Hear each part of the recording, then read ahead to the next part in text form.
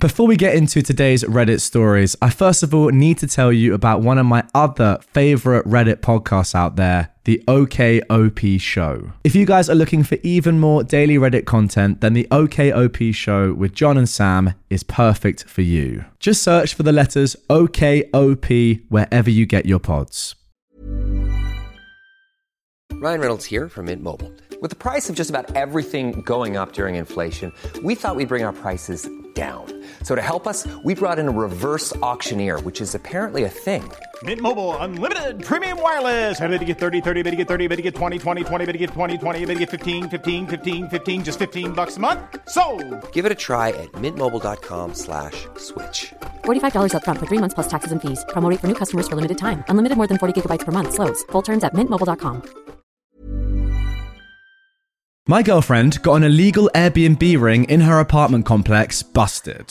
We live in a new and small apartment complex, only 40 units within 2 buildings. It's very low-key and within walking distance to our downtown. It's very affordable for how convenient a location it is. Back in September, we noticed the vacant unit beside us was getting moved into by a new tenant with furniture, decor, etc. One weekend, not long after moving in, we heard what sounded like a little party with music and loud voices, well past midnight. We had a lot of people coming in and out of the front door, but letting the door slam each time to where it shook the walls. Maybe they were having a housewarming party or a friend's get-together at the new place. So we brushed it under the rug as a one-off incident. For the next few weeks, we noticed a variety of people coming in and out of this apartment, and none of them seemed to be the same individuals. Parking also started to become much more busy than usual, as well as the cars kept changing. So, something seemed off. My girlfriend started working night shift for her job not long after the neighbouring apartment became occupied. She is a light sleeper and noticed that all throughout the morning and before going to work, the neighbour's door was always slamming and shaking the walls. She understands that people are active in the day and she can't ask people to cater to her night shift needs,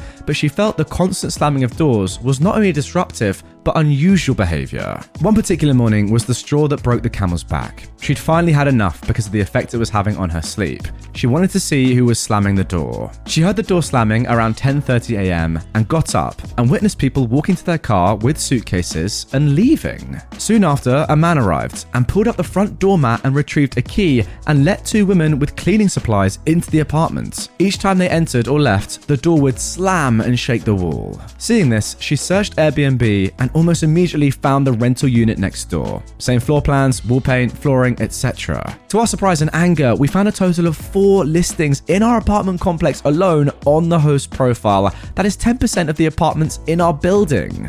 Through the listings, we found the individual's LinkedIn and business website. On his website, he claims that he does something called rental arbitrage. Essentially, this is renting out a long-term rental on a short-term basis, lease an apartment and rent it on Airbnb for profit. Now, this can be done legally with the landlord's permission, but the lease agreement does not allow for subletting or short-term rentals. They were renting out 3 of the 4 ground end units offered, units with unique floor plans. The 4th unit was a handicap-accessible unit. That's right. This man and his business partner leased an apartment meant for accommodating people with disabilities with the intention of using it for his little short-term business empire that he was trying to build. Our city and region, like in other places, has been feeling the squeeze on apartment availability, and these idiots are contributing to the problem. It was at this point we took this personally, as we had our own problems dealing with apartment availability, waitlists, disappointment, and frustration. My girlfriend called the leasing office and notified them that the neighbouring unit is being rented out on Airbnb and asked if that was allowed, to which the office gave an emphatic absolutely not and asked for the listings to be sent to them in an email. Later that day, the office called her back and said they notified the tenants that they will be inspecting the apartments the following afternoon. After the inspection was completed, the office notified that they had sent a cease and desist notice of any rental activities outside the lease agreement or face eviction. They also informed us that you should not have any problems concerning the matter, and if you do,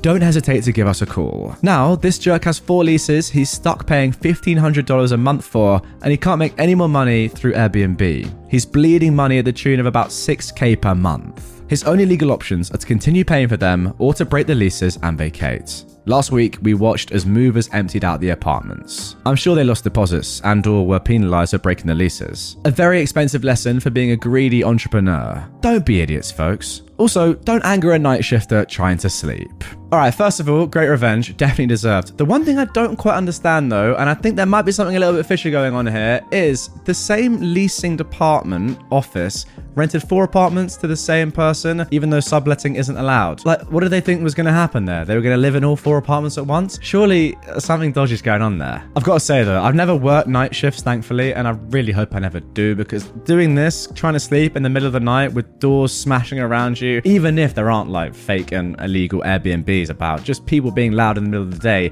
as people are, that would be disgusting. Any of you work night shift? Let me know. How is it? Now, before we get into our next story, I have a very special announcement for you. After an insane amount of demand from you guys, I'm delighted to say that I've released some limited edition Not Today Karen merch. Picture this, you're out and about in the streets and a wild Karen appears and starts confronting you. What do? Well, normally you have to talk to a witch like this. However, get one of these t-shirts or hoodies on and all you have to do is simply point to it, laugh, and walk away. How easy is that? The link is down in the description if you like what you see. Go ahead, check the stuff out. I think they'd make a great Christmas present or even just a little gift for yourself. As always, it's official stuff from the very best supplier, so the quality is unmatched and it's one of the best ways to support me and the channel. With that being said, let's carry on. Drank a beer so I wouldn't be forced to babysit for my aunt. My aunt, who is now 40, has 3 kids under the age of 10. At every family gathering, I, a 23-year-old male, become the de facto babysitter, despite me not wanting to, so the adults can drink. It was her birthday dinner yesterday, and my mum promised me that I wouldn't have to babysit and that the kids would be at a friend's house. The first step I take into their home is greeted by 2 ear-splitting screams about how much the kids miss me and 1 toddlery yodeling. I immediately realised I might have been lied to.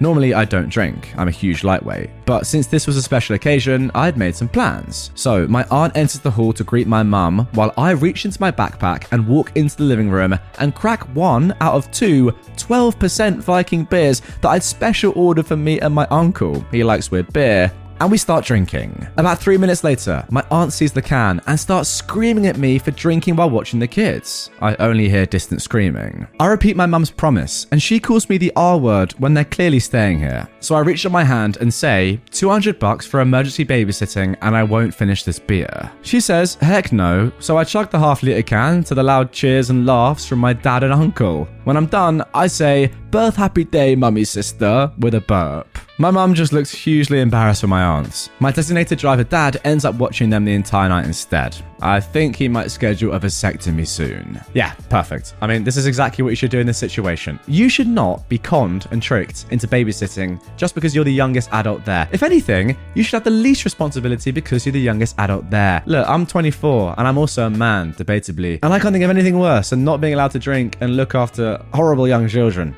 to be honest with you. So, fair play. F that. You got no responsibility. You're 23. Down your beer and enjoy it. Shame me for being an unmarried mother in front of my kids. I'll show you how much of a sham your marriage is. My next door neighbours have rubbed me the wrong way ever since I moved here 3 years ago. The husband, let's call him Mike, struck me as a little sleazy, and the wife, we'll call her Sharon, seemed nosy and judgmental as heck. But I know myself. I know I'm quick to judge and get stuck in a certain opinion of people. My daughter is about the same age as theirs. Let's call her Maria, and she has a bit of trouble making friends. So when Sharon suggested they have weekly playdates, alternating between their house and mine, I put my dislike of her aside and agreed. It all seemed to be going fine for a while, but my daughter eventually seemed less enthusiastic about going over to their place. I talked to her about it and she admitted she didn't like Sharon. Apparently, Sharon had been watching them play and directing them on how to play, and she often interrupted to ask my daughter intrusive questions about our family, especially about my kid's paternity. My daughter is a picky eater, so to start with, I would send her over with snacks I know she can eat in case there was nothing there that she could.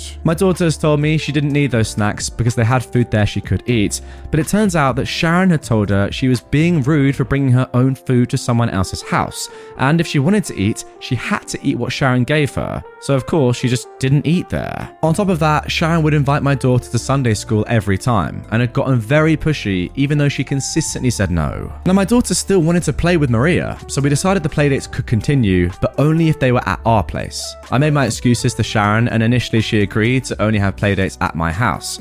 But when Sharon and Maria showed up, they both came inside, instead of Sharon leaving Maria at the door as usual. In front of her daughter, my daughter, and my son, Sharon said they've been praying about it as a family, and God had guided them and told them not to leave their daughter with an unmarried mother, because apparently it shows I can't make good choices, and they're worried that I would influence her to make poor decisions with her life and stray from her faith. And then they left. So, I was right about Sharon being nosy and judgmental. I decided to find out if I was right about Mike. I made accounts on Instagram and Facebook, posing as an attractive young lady with lots of somewhat local friends. I followed him on Instagram, and he followed back. He immediately messaged me, and the messages quickly went from vaguely flirty to obviously trying to get some. I then took screenshots of the messages and sent them to Sharon in a Facebook message. I didn't get a response, but I did see Mike storming out of the house with a small suitcase and driving off rather recklessly. He did come back a couple of days later, so I haven't destroyed their marriage or anything, but I definitely put a dent in it. You know what I love about this revenge is that last bit was just so unnecessary. Like, that is the beauty of this subreddit, right? It is petty, and I love it, but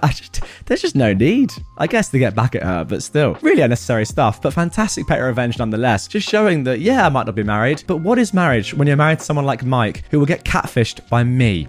Embarrassing.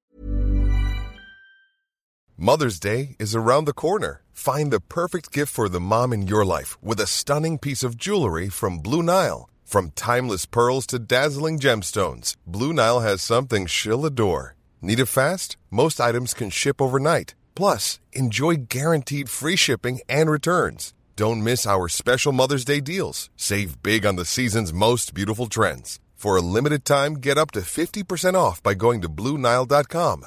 That's BlueNile.com. Now, for our final story of today's episode, we're going over to r/pro revenge to end this one with something a little bit more serious. Stiff me on overtime, cue the long, expensive revenge. This happened in the early 2000s when I joined a startup. We agreed on a salary and no paid overtime and an evaluation in 3 months and then annually. Standard stuff mostly. It was a very mediocre salary for the work, but I really liked work itself, which was extremely interesting and challenging. For me, even if the finances were so-so, I felt I'd learn a lot of skills which would be useful in the future. After 3 years and having 10 decent clients and a bunch of clients trialing and money rolling in, the talk turned to back pay and paid overtime, plus compensating for past overtime. At that point, around $50,000 in overtime had been accrued, which is a lot. Legally, it couldn't be back pay, so the talk was always of a discretionary bonus. Now, at this point, everyone is okay with this, myself included, and this was discussed in writing, via company emails too, so I felt secure and that no bad will was in play. I felt the company should be able to afford the payment. Equally, I'd happily settle for equity at a discount, which is legally possible there, if cash flow was an issue. The discussions about back pay and possible equity had started to drag on, and I was getting irked by this. In the end, I was made an offer of equity, which meant the company valuation was far beyond anything reasonable, in the hundreds of millions, and I'd get a minuscule stake, less than 0.01% of a company with 9 employees and a projected annual turnover of around 2 million. It was an FU of sorts to stiff me out of my money, and I didn't want to take that line down. To say I was furious was an understatement. Anyway, the day he made that offer, I handed in my resignation. This sent the CTO into panic mode because the CEO had refused an updated contract and I was still on a 1-month notice period. Plus, I had a lot of untaken paid leave. Basically, it meant I was walking out right then and there. So off I went that very same day, to the shock and surprise of everyone, I guess. The next day, I sent an official registered letter requesting my overtime/back pay and received a negative response, which I followed up with another detailed demand. This was also rejected because the bonus was discretionary and there is no overtime. However, I've been seeking legal advice and I understood that they don't have a leg to stand on if I'm willing to pay for an attorney. As the liability in such matters is firmly and 100% on the employer, I was willing. You need to understand that going to a lawyer was very rare in those parts back then, so companies didn't generally expect this outcome. Things have since changed. When going through the applicable laws with the attorney, I noticed there is a limitation of 7 years. So, when my attorney was laying out what to do in order to get me my money in as little as a few weeks, I just asked him, what if we wait until it's 6 years and 11 months after the transgression and then file, demanding interest? I wanted this because the law stated that back pay is due at a 9% APR above the base rate, which was roughly 3% at that time, accrued daily for every day past the due date, we're looking at roughly 12 to 12.5% compound daily APR. The risk is that the company folds in that time, but I decided to take that risk. I sent one final letter stating that I expect all the owed and accrued amounts to date to be paid immediately. And of course, nothing happened, which is what OP wanted. So then, for the next few years, life rolled on. The company did grow and became a known player in the area. When the time came, I found an attorney and I started my case. We had copies of all the communications, copies of the registered letters and responses. The back pay demanded now, including interest, was $112,000. What I didn't know was that in addition to this, that there are fixed penalties for each instruction to perform uncompensated overtime. The total demand was something like $135,000. To say that the CEO, who was still CEO, lost his head would be an understatement. I got a very verbally abusive phone call, which I dutifully recorded, as it wasn't completely unexpected, and was added to the filing. The CEO fought, or tried to, but when the judge heard the phone call, he took an immediate dim view. Reading through all the communication just put more nails in the defense's coffin. The judge just ruled and instructed the company to pay immediately and without delay, and also ordered the company to pay all my legal costs. They also got a full audit from the Department of Labor. The company paid up a week later. To add insult to injury, the evening of the court's decision, the CEO apparently got very drunk and crashed his car into another vehicle while drunk. He got a DUI conviction and lost his driving license for half a year, and his insurance refused to pay out for the damages to his vehicle, a brand new Mercedes S-Class, as he was drunk. All in all, a glorious day. Wow, I'm not sure I've seen a revenge quite like this in terms of having the patience to literally just do nothing for 7 years, or I guess 6 years and 11 months, and then come back in with what you knew you were going to get. So you've gone from getting $50K 7 years ago to now getting $135,000 in just 7 years. What a fantastic investment that is. I mean, who knows? As you say, maybe your company didn't expect you to get an attorney involved. Maybe that was less of a thing back then. But even still, knowing in the back of their minds, maybe they didn't know that this was a thing, this 7-year rule, and that they were going to have to pay you an extra $85,000 than what they would have had to pay had they done it straight away, is nuts. So good from you. In my mind, I just picture you every Christmas, chilling in your armchair, thinking, yeah, I've just made another 15K this year, doing absolutely nothing, and I'm going to get it in the next year or whenever it is, in 5, 4, 3 years, counting that time down, literally just chilling and waiting for the inevitable. So good. Anyway, guys, that is going to do it for this episode of Revenge. Really hope you enjoyed it. If you did and you want more from me right away, check out the playlist on screen of my other revenge stories. Also linked down below in the description and the pinned comments. If you are new to my channel and you haven't already done so, hit the follow button, subscribe whatever platform you're on, and I'll see you guys all tomorrow for a brand new Reddit episode. Planning for your next trip? Elevate your travel style with Quince. Quince has all the jet-setting essentials you'll want for your next getaway, like European linen, premium luggage options, buttery soft Italian leather bags, and so much more. And is all priced at 50 to 80% less than similar brands. Plus, Quince only works with factories that use safe and ethical manufacturing practices. Pack your bags with high-quality essentials you'll be wearing for vacations to come with Quince. Go to quince.com/pack for free shipping and 365-day returns.